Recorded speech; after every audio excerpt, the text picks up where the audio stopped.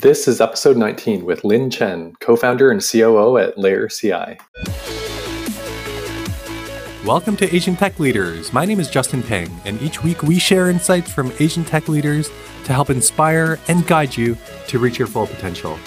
Thanks for spending some time with me today, and let's get started.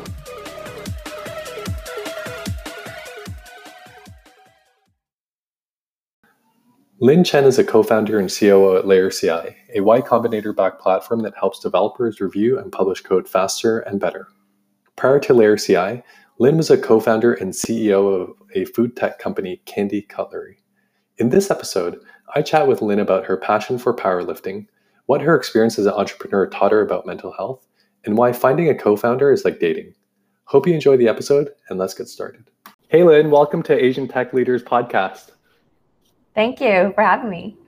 Yeah, really excited to have you here. And in doing research for our conversation, one of the things that struck me that I want to start with is your hobby, powerlifting. So this not only is your personal hobby, but it's made it to your LinkedIn page too. So would love to hear how did you get into powerlifting and how often have you been doing it these days?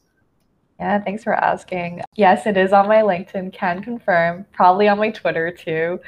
I'm really proud of it because I think it helps me stand out, not only in the Asian community, but also as a woman. I think it's a little bit of a rare thing, and I actually absolutely love to do it. I've been doing it for 6 years now, and it was just something I picked up on the side because I was pretty much bad at every other sport, any sort of team sport. I so you swear. found your niche.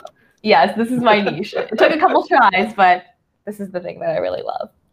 And how often are you lifting, and what type of structure do you have to your workouts and your routine, if any? Yeah, it's pretty much what's called progressive overload, where I do a combination of the big three in powerlifting. So that's deadlifting, squats, as well as bench.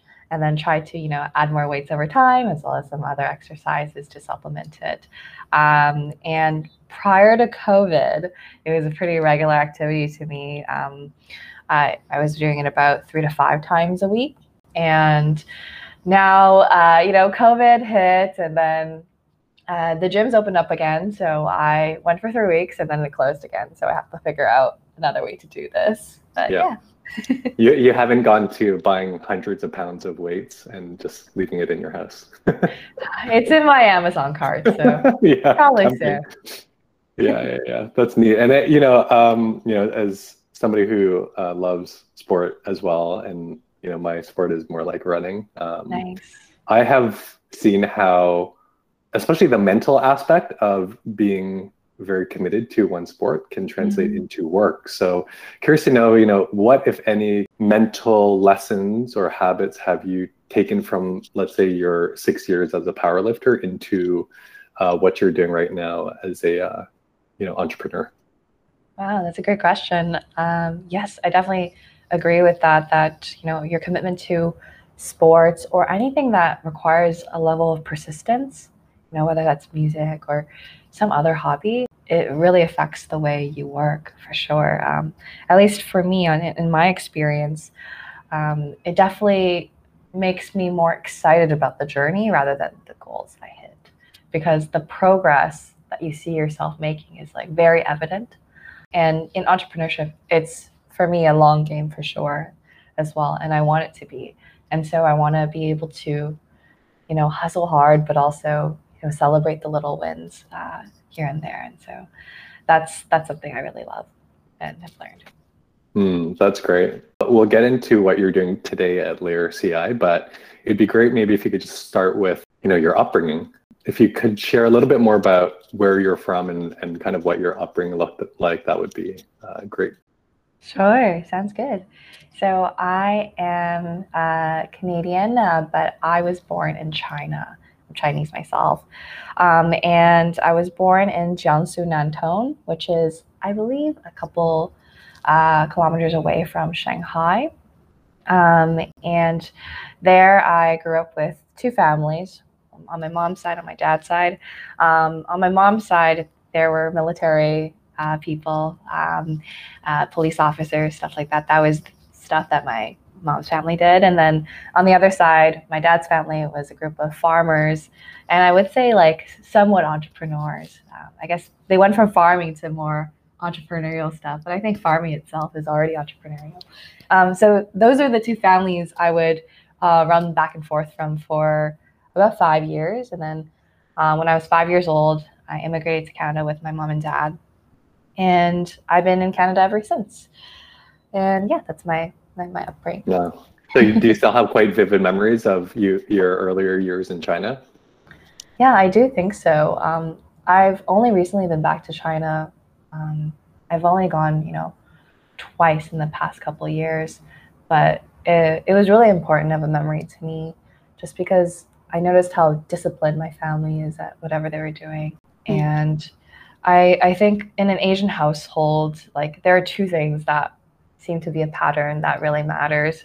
And that's the same for my family, which is, having a family first mentality, and also having, of course, an education first mentality. So what did kind of your days as a youth look like? How academic versus non-academic was it?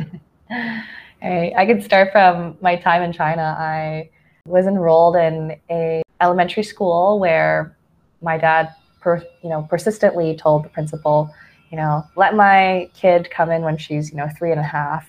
She's really smart. Like I promise you, she learns really fast.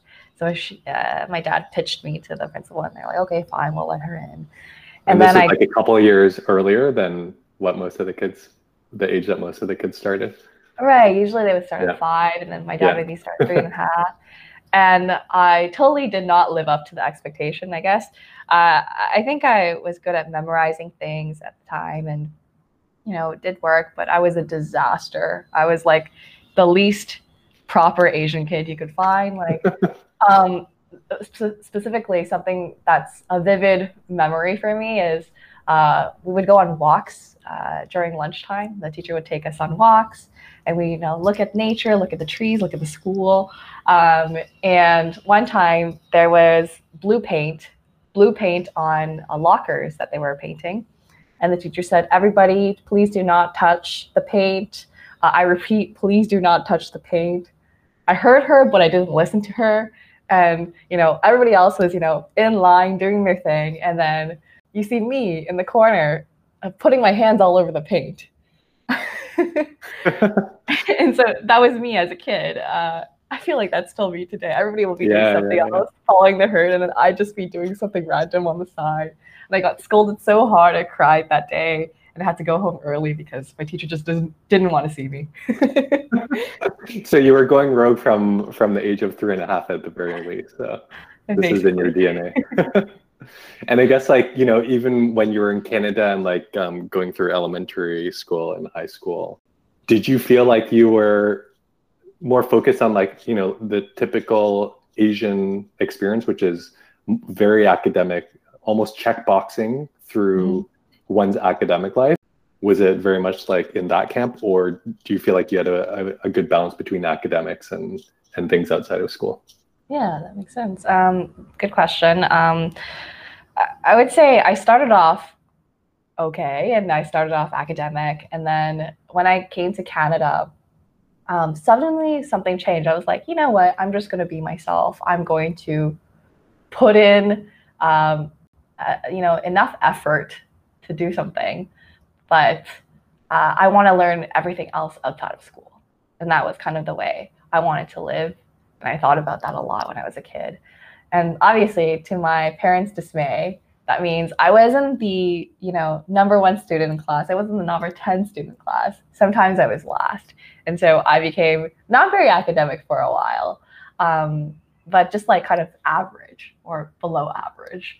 But everything else I love to do outside of school was really, really core to who I am. So, I love to dance, I love to draw, all these things were really important to me back then and still important to me now.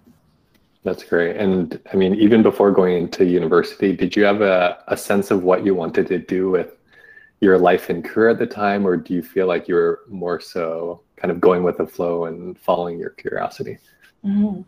So I think it was a mix of both. So I as I mentioned with sports, I tried pretty much 10 different sports before I landed on powerlifting. And, that was kind of my mentality. I'm going to fail a couple of times at something, but at least I know what it feels like because I've tried something, right? And so that was really important to me. And I kind of approached that in the same way about choosing university courses and whatnot. At first, actually, in ninth grade, I really wanted to be a nurse because my thesis was I want to help people for the rest of my life, whatever that may look like. And, I'm not bad at biology.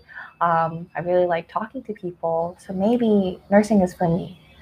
But my parents are like, why don't you become a doctor? I'm like, I'm not smart enough to become a doctor. So I said, you know what, I'm going to be a nurse. And I spent a lot of time, talking to nurses. And, for the next 4 years, I was really, really fixated on this one goal. And then my plans are all ruined in grade 12. And the reason why was because I basically went to a entrepreneurship boot camp called Y2. And I was just there to support my friend who was running the conference. I said, okay, well, I'll go to support you. And they're like, why don't you compete? And I said, fine, okay. And then I did it. I loved it. The energy was exhilarating, and I wanted that feeling again and again. So I immediately wanted to flip the switch on science, and I decided I wanted to go into business. And I wanted to go to Queen's University because a lot of the entrepreneurs there are people I admired. For example, Elon Musk went there, Michelle Ramnell went there, etc. But commerce was just too expensive for me, so I decided on economics. And you also studied computer science as a like a minor, or did you take some classes on the side? Just took some classes on the side. Yeah. Very neat. And it's amazing though, like how you mentioned that serendipitous event at Y2, right? Like, do you ever think back on like, what if I didn't go to this event or didn't meet this friend, and who knows what your path could have been? Right. Yeah, I think it's super scary that I may have never found what I really like to do for the rest of my life. But I think looking back, there are patterns. My parents are actually entrepreneurs and still are entrepreneurs. And I've grown up in that environment. And when I was younger, I loved to, try out new hobbies and sell things and stuff like that. And I just didn't realize that was called entrepreneurship until recently, right? So I didn't realize that was even a career because there's no visibility or not enough visibility on this being an actual viable option for students. So in university, did you know you wanted to start your own business and company at some point, or were you just trying to gather the skills and then figure it out and maybe even take more of a traditional corporate job? Yeah, so the reason why I went to IBM was to test the theory. Can I work at a big company? Answer is no. It was awesome, but I wanted to do absolutely everything. And that's just not the way these roles at big companies are sometimes designed, at least from my experience. And so that theory was, proven that, okay, Lynn can't work at a corporate job. I don't think she'll be happy there. That's what I said to myself. And then I decided to start a venture during during my university days. So that was what's called Candy Cutlery, an edible utensil startup. And that's where I gathered the skills, and I absolutely loved doing it. And I think I developed a new theory for myself, or hypothesis for myself, that I want to build not only businesses, but businesses that help people and businesses that can scale. So those were the two things I realized when I was at university and starting my first official venture. That's great. And tell folks more about Candy Cutlery. Yeah. So Candy Cutlery is a food tech startup that I started with two folks. And essentially, at the time, there was a huge plastic waste movement where, we wanted to make sure that there was as little plastic waste as possible. And I realized one of the big proponents of this is really, the fast food industry. where you would just take a spoon or you would do whatever, but that's the only option you had, and that's why you would take it out of habit. So I wanted Candy Cutlery to kind of change the habit, at least starting from the dessert industry. So it would be just an alternative that's biodegradable and would, if you don't eat it, then it would biodegrade in the ground in less than 30 days. And if you did eat it, it was just an extra candy or something that you could eat. And that was just an interesting way to solve a really hard problem. Super cool. And what was it made of? Yeah, it's food. It's just like a regular candy. It's great. It reminds me of some of the candies that I remember having growing up. Like the stick was made of candy to eat the sugared, colored sugar in the packet, and then you'd eat the spoon afterwards as well. Yeah, I do remember something like that. Yeah, great. And then, so you spent about 2-3 years on Candy Cutlery, and then what decided you to move on from that? Was it something within the business or a bigger, different opportunity that you were chasing after? Yeah, I think, to be honest, it was two things. One was I was incredibly burnt out, running a startup while doing school full time and then doing all these, activities outside of school was just really, really tough to balance. And I experienced really, really deep burnout super fast. So that was a harsh reality for me that I needed to tackle. I needed to take some time for my mental health. And I remember at the time, my parents were like, you know what, you can just power through it. I realized we don't really talk about mental health in our household. And that's pretty, I think for other friends who are Asian that I know, that seems to be a big trend too. So it was a really huge step for me to think about my mental health for the first time. And then the second thing is, as I mentioned, my hypothesis was I want to build something really scalable. And Candy Cutlery was a great start to learning entrepreneurship, but I knew that it wasn't going to be scalable, and I wanted to do something that was scalable. And I believe that was in technology. That's the big opportunity that we have right now. Good for you for recognizing, your own well-being and taking a pause from that, right? Because I do feel like, especially when you're in it, it's almost like an escalation of commitment, right? The more you pour into it, the more you just want to keep going and powering through and trying to outthink your feelings, but eventually it catches up. So did you end up taking a break after? Did you go straight into your next venture? Yeah, I ended up taking a break, and I decided, okay, so I can't work at a corporate job, but what about working at someone else's startup? Would that be something I want to do long term? And so I ended up working in Tokyo as well as New York at this company called GiftPack that did AI for gifting. And it was a great experience. However, I realized I had that same pattern again that I did at IBM, where I just wanted to do everything. I just cared so much that it was as if I was, a co-founder at the company. That was the feeling I had. I was so proud of it that I needed, to spend all of my time thinking about it. And I realized, what, I give up. You win. I'm going to go start a tech company.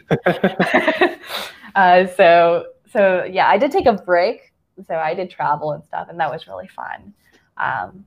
But I just wanted to get back in the game as soon as possible. Wow. It's amazing though, like when I hear you sharing this, that there was such a strong inner desire and almost like path of where you wanted to go. And as much as you tried to experiment and try different things just to validate that, career and life hypothesis of you, it still kept you pointing in the same direction. Right. And I think a big proponent of that. So I went to Japan, sponsored by this awesome fellowship called the Cansbridge Fellowship, started by this Asian investor from Queen's University. And he just invests in the top 15 Canadians that he finds every year that may have the potential to do something great. And so one of the big things or requirements with that was you had to go to a country where you didn't speak the language and make yourself uncomfortable in Asia. And you couldn't go, with your friends or family or anything like that. So being alone for the first time in my life, going to a country where I didn't speak the language was incredibly important because, that inner calling you mentioned kind of just came out, right, through that experience. And nobody else was there to tell me that it should be what I do with my life. So that was really exciting. What's the name of the fellowship that you mentioned? It's called the Cairnsbridge Fellowship. Yeah. And is there a specific output that they're expecting, or is it really just to help you, number one, get more exposure to a different country and different culture, as well as to just like refine and develop what you want to do with your life? Like, was there a expected output from the fellowship or no? Yeah, I think they wanted to see an entrepreneurial mindset and also, someone with leadership potential who can help, create a community or a resource for other Canadians to come. So the fellowship is actually 100% fellow run. So, I volunteer, other people volunteer their time. So based on that, it's like very much, I guess, like the Asian household value of family first, but yeah, your family is, the other Canadians that you can help uplift. That's great. And after this experience in Japan, is that what led to Layer CI, or was it a different transition? Yeah. So for me, I wanted to make sure that I really wanted and loved technology. And that's sort of the experience I had where I got to work at a tech company. I got to understand, venture capital and what it's like to work at a company that got invested in. And, that's about the same time where I met Colin, who is my co-founder, and he is a brilliant software developer who faced the problem that Layer CI is trying to solve. I met him. He's also in Toronto. We ended up going for coffee, and we spent about 3 months together thinking about this before we decided, yes, this is the thing that we're going to do. And can you share a little bit more about that experience? Like, what is it like to, first off, like find a future business partner? And is it really just something that organically will eventually lead to a more formal partnership, like being co-founders at a company? Or, was it a lot less structured and very, very natural? Like, how was that process for you and Colin? I'm curious to hear more about that. Yeah. So, because I was meeting Colin for the first time, obviously, I would say it's kind of like, dating in a sense, right? But founder dating is sometimes what they call it. Yeah. Where, you really have to take the time to really understand the other person's morals, their values, their DNA, and why they are the way they are. And so the 3-month period where, we were just kind of talking to each other with the intention of, okay, if we really like working with each other, then let's kind of go at this full speed. And 3 months is not a lot of time. I would even give it 6 months or more if possible, just to get to know someone. And so, we both had the intention of, yes, we wanted to start a tech company. Yes, we wanted to build a big scalable company. And now, how do our skills align, right? What are your strengths? What are your weaknesses? And I was really lucky that I spent so many years, in a very operational role where I did have a lot of business experience, even at a young age. And on Colin's side, he had a lot of technical experience. So it was kind of a good fit there. We had a similar way about how we wanted to build our company culture. And then I mentioned the founder dating side. We really did take the time to learn about each other's partners and our parents. And I even asked, his girlfriend, what are your thoughts on Colin? Why are you dating Colin? Good due diligence. Yeah, it's due diligence. And the answers are really inspiring, and we're really inspiring. And I was like, you know what, I want to work with this person long term. I believe in this person. Yeah, that's amazing. Thank you for sharing that. Problem. And Layer CI, Mm-hmm. share a little bit more about what it is, and especially for non-technical folks like me Sure. and some of our audience, what problem is it trying to solve, and what's the solution to that? Right. That's a good question. So, I guess from a business standpoint, on a non-technical side, let's think about it in the perspective of a developer. The way a developer currently works with their, CI/CD tooling, their DevOps tooling, is very much like you having to build an IKEA desk for yourself, and then set up your laptop, build your laptop, and then wait 30 minutes to send an email. Like, if that was your job, if your job was to send emails, you'd have to take so many more steps to be able to do that. And so that's not a problem that non-technicals currently face, but developers, on a technical perspective, when they're trying to code, there's so many extra things that they have to do to set up their workspace, to test their code, to collaborate with others. So it's a huge pain for them every single day. The frequency is huge. And so that was the experience that my co-founder Colin had experienced at his previous company, where they had about 10 something developers working together. And if they were in the office, it was okay, because if they needed to collaborate, someone would walk up to their desk and say, hey, can I check your code for you? Something like that. But now with COVID and with remote work being such a huge part of everybody's lives, how do you do that? You can go on Skype, you can go on Zoom, you can take some screenshots, but it's really not the same experience of collaborating with someone in an office. So we make it easy for you to share your work instantly. So every code change that a developer makes, there's a URL link that anyone on the team could see and play around with, and see what happens. So that makes the review process, the collaboration process, so much more seamless. And that's what we're trying to solve. And on a higher level, what we believe is, a good company has tech, is a tech company. And a good tech company has good tech. And good tech has good people working with powerful tools that help, make their code really reliable, and a good customer experience. And that's ultimately what we power. Super helpful. And the analogy was very helpful just for me to conceptualize it. Mm-hmm. Curious to know too, as kind of the non-technical co-founder, how do you balance between, knowing enough to run the business and operational side, mm-hmm. but also being comfortable with not knowing maybe the specific technical details and, the pain that, let's say, a software developer goes through? How do you find that balance, especially as a non-technical co-founder?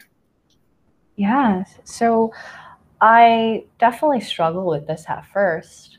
I almost left early on because I said, I don't know if I can learn all of this niche stuff, in a short period of time, right?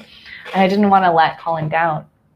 And what I realized when I flipped the switch is when I realized that I'm actually at an advantage when I'm not as technical. So I know a bit of front-end development, but that's about it.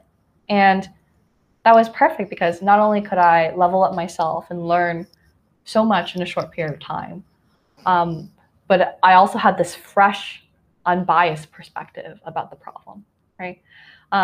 So, I'm more of a listener when I listen to Colin, and when I listen to other developers. And what we did is, in the short span of 3 months, is we spoke to over 1,000 developers from, the Googles of the world down to, one-person companies, and asked, is this a problem, basically? And, just took the time to listen to people and what they were doing. And we realized, yes, it is a problem. Great. So I guess jumping off that, for any listeners who, have the same vision for their career to maybe, run their own tech company or be a founder, an entrepreneur, do you think they should just go deep in like the business skills that they accumulate in, let's say, the next few years, or complement that with learning more technical skills, like coding, for example, or experience being a front-end developer? Yeah, like everything, it depends, right? For me in my business, the more technical I am, the better it is for me to communicate with our customers. However, the foundational things that I know is very, T-shaped, right? Where I'm very good, or I've mastered some skills in, understanding growth and understanding revenue and all that stuff, all the business stuff that are important to the business, right? Like there are two drivers. There's the, the revenue and growth side, and there's the tech side. So Colin got the tech side covered, so I have to get the revenue part covered. So I would say it really depends, but you should definitely try and master some very tangible skills in a particular department, right? Whether it's sales, whether it's marketing, whether it's product, right? And the reason why is that's how you'll find your co-founder, your future business partners, because they're looking for skills that complement them, right? So whatever that skill you want to do for a long time is the one that you should try and level up on. And yeah, I would say that's my biggest piece of advice. Just level up yourself to be a good enough co-founder for others. Right. And the other big accomplishment, I know it's still relatively early in Layer CI's life, is being accepted to YC. Huge deal, right? That's already such a big accomplishment and accolade. Share a little bit more about the experience. And obviously, for the cohort you were in, it was all remote. Share more about the experience and kind of the YC magic that you're able to be exposed to. I love that YC magic. Yeah, I mean, thank you so much for saying that. We're really, really grateful for the opportunity to be a part of this past YC cohort, the first one that's fully remote. And I definitely think that it, rocket shipped our growth trajectory. And I think it's really because they have such a great track record. And, Silicon Valley feels so far away, but all of a sudden it feels so much closer when you're part of the YC network. And yeah, I feel like the magic is really in the people that you meet for two reasons. One is that everybody's kind of in the same place as you. And I think I would spend so much time before trying to go out of my way to look for other founder friends and, try to get to know people. And that was a lot of work. And all of a sudden, YC brings you this network of awesome people from different backgrounds who are going through the same thing as you. Like, that's so powerful. That's so good for, the support network to help each other out, not only in fundraising and whatnot, but also just as a friend. And then the second thing about why that's really powerful is, you get to benchmark yourself. You get to, see other people succeed and say, wow, I want to bring something to the table to say, we accomplished something, right?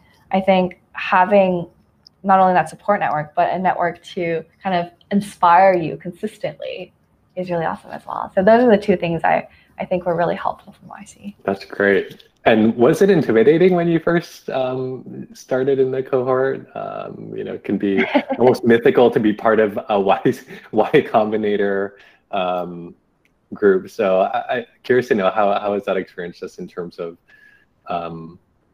having confidence in yourself and your team and your business going in, but also being like humble enough to be like, wow, like I have so much to learn. And how were you able to balance that? Yeah, definitely intimidated at first.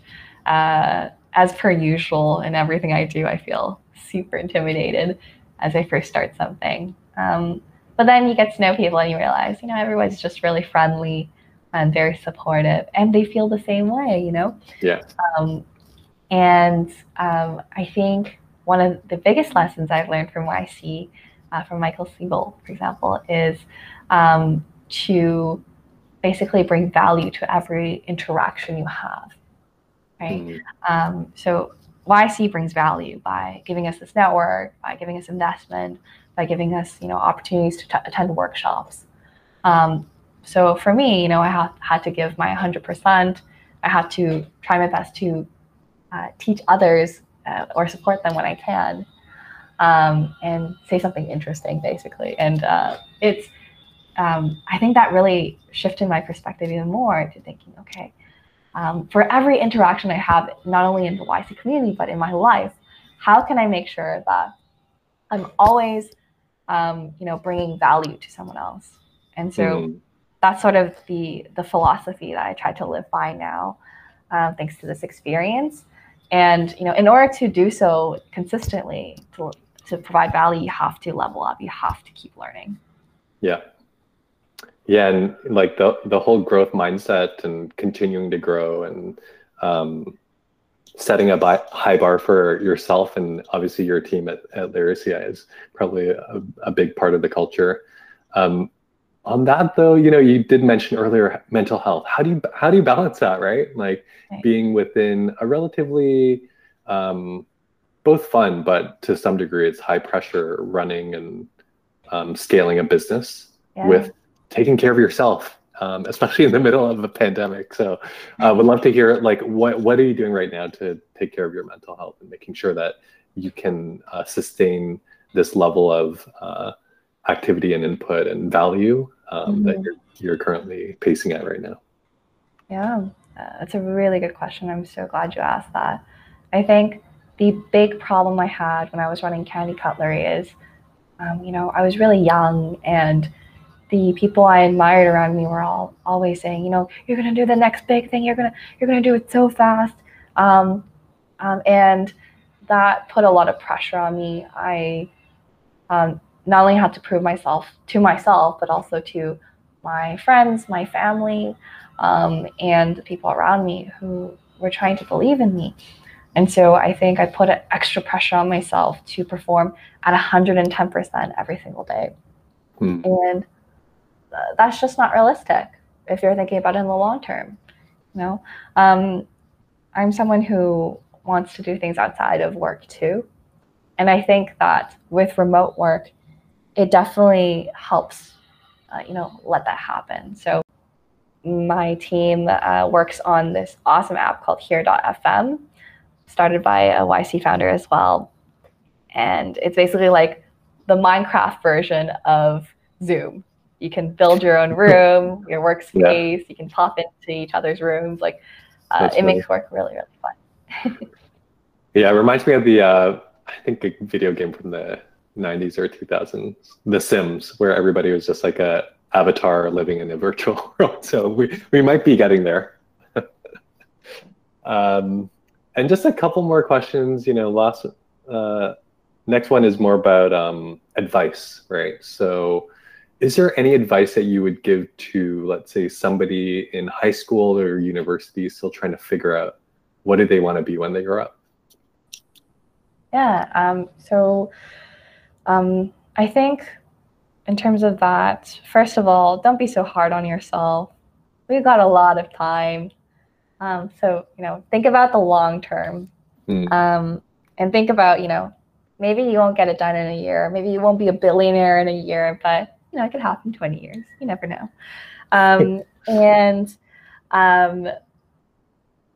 Definitely try to build a support network for yourself, first and foremost.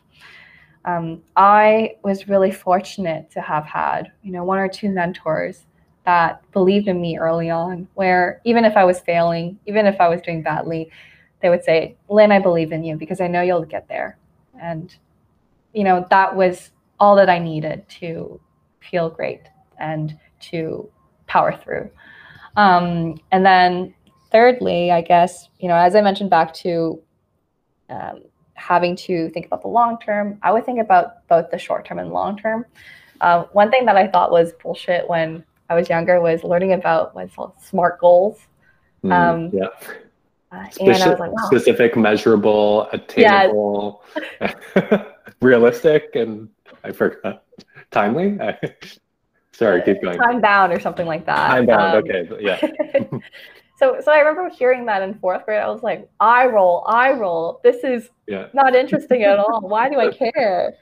And then now I'm like, so important. This is so important. This is what helps me, project what I'm going to do with my life and help me plan. So it's a really good tool, actually. So having those short-term goals where you're like, okay, in a year from now, what do I want to look like? What do I want to be? But not just for business, but as a whole, right? So, and then from 10 years from now, even though it's really hard to predict, what do you think you might want to be, right? What do you think you want your life to look like? Do you own a house? Are you, running your own business? Like, are you traveling around the world? I think having those two goals has made it really easy for me to, set goals for short term and long term. And I do this in particular through vision boarding. So it's really cheesy, but getting to see a couple pictures that represent what I want to be in a year and what I want to be in 10 years has been really helpful. And actually, things are coming true. I learned how to swim this year, and I said I wanted to learn how to swim by next year. So yes. Okay. So do you actually have a picture on the vision board of somebody swimming? Yeah. I'm actually a big fan of vision boarding too. And when I first, I feel like we've all heard about it for a while. And at first I'm like, I'm not gonna do that. It's so like new agey Oprah, who I love, by the way. But then I ended up doing it. I do have it. It's like by my bedside, and it's so helpful too, especially when I find like I get caught up in the day-to-day noise or, focus on things that are probably too petty or too little. When I look at them, like, to your point, life is both short, but especially long. And the vision board helps like cast a really good future state of who do we want to be when we grow up. But in my opinion, not in a high pressure way. Like if I don't make it, but it's better to set the sail than not to set the sail, right? So exactly. And you know what? You can always change your mind, right? Exactly. Yeah. I change it all the time. And yeah. I'm curious, do you actually have people, like not necessarily like family members, but like famous people on your vision board? Because I do. Yeah, I do. You do. Who's yours? Who's yours? I want to hear yours. Well, I thought about that because I had a few, and then the one that I have had that I've thought about changing in the last like year is Kanye. So, and the thing I love about Kanye, he has so much confidence in himself, right? Almost too much. And that's like for somebody who has imposter syndrome and who sometimes doesn't think enough about themselves. I'm like, I love the self-confidence that Kanye has, but some of the things that he said in the last year, I'm like, I don't know, maybe I should swap him out for somebody else. Never meet your hero. Yeah, exactly. Is there anybody on your board that you're willing to share? Yeah, so for my what I want to be in a year board, I put the founder of Spanx as mine, Sarah Blakely. She's awesome. She's like awesome. Her story is amazing. She's such a great advocate as well for entrepreneurs.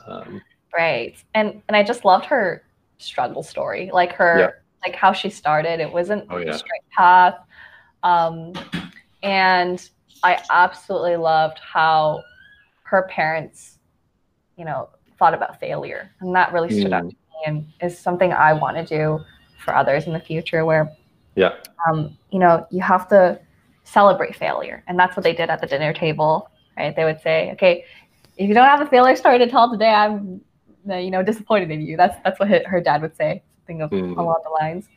And so, I think the way she thought about life, like, I feel like it was probably so much more different than how we did, where I think in the Asian house, it's always like, where's your A? Where's your A+? Like, exactly. Yeah. That story stuck with me as well. And I think it's such a good reminder. And it, to be frank, especially for those of us who come from a more traditional, stereotypical Asian household where, to your point earlier, we don't really talk about feelings. My mom and dad never said, "Hey, how are you feeling today?" It was very, in some ways, reality and transactional based, which is, I knew my parents loved me and cared about me, but Right. we were more focused on doing stuff, not reflecting on how we felt about doing the thing that we did. Yeah. And the question of, how did you feel today is such a powerful question, right? And just creates a space to be vulnerable and talk about things that didn't work out, and also set oneself up for future growth. So such a great example. Maybe I'll swap Kanye out for Sarah Blakely. Cool. Thanks so much, Lynn. Really appreciate the time today. And thank you for sharing your inspirational story. I feel like so many of the listeners will get value out of this. So thumbs up to adding value today. For those who want to follow you or kind of see your latest thoughts online, what's the best place to find you? Yeah, so I've started tweeting more, so you can find me at Lynn Cozy, LYNCOZY, or follow Run Tests Faster, which is also on Twitter. That's Layer CI. Awesome, great. I will follow you right now. And thanks again. Enjoy the weekend. Appreciate the time. Awesome, you too. Thanks. Bye. Bye. Hope you enjoyed this episode of Asian Tech Leaders. Please share this with your friends and follow us and subscribe to us on your favorite podcasting platform. Looking forward to our next conversation. And until then, take care.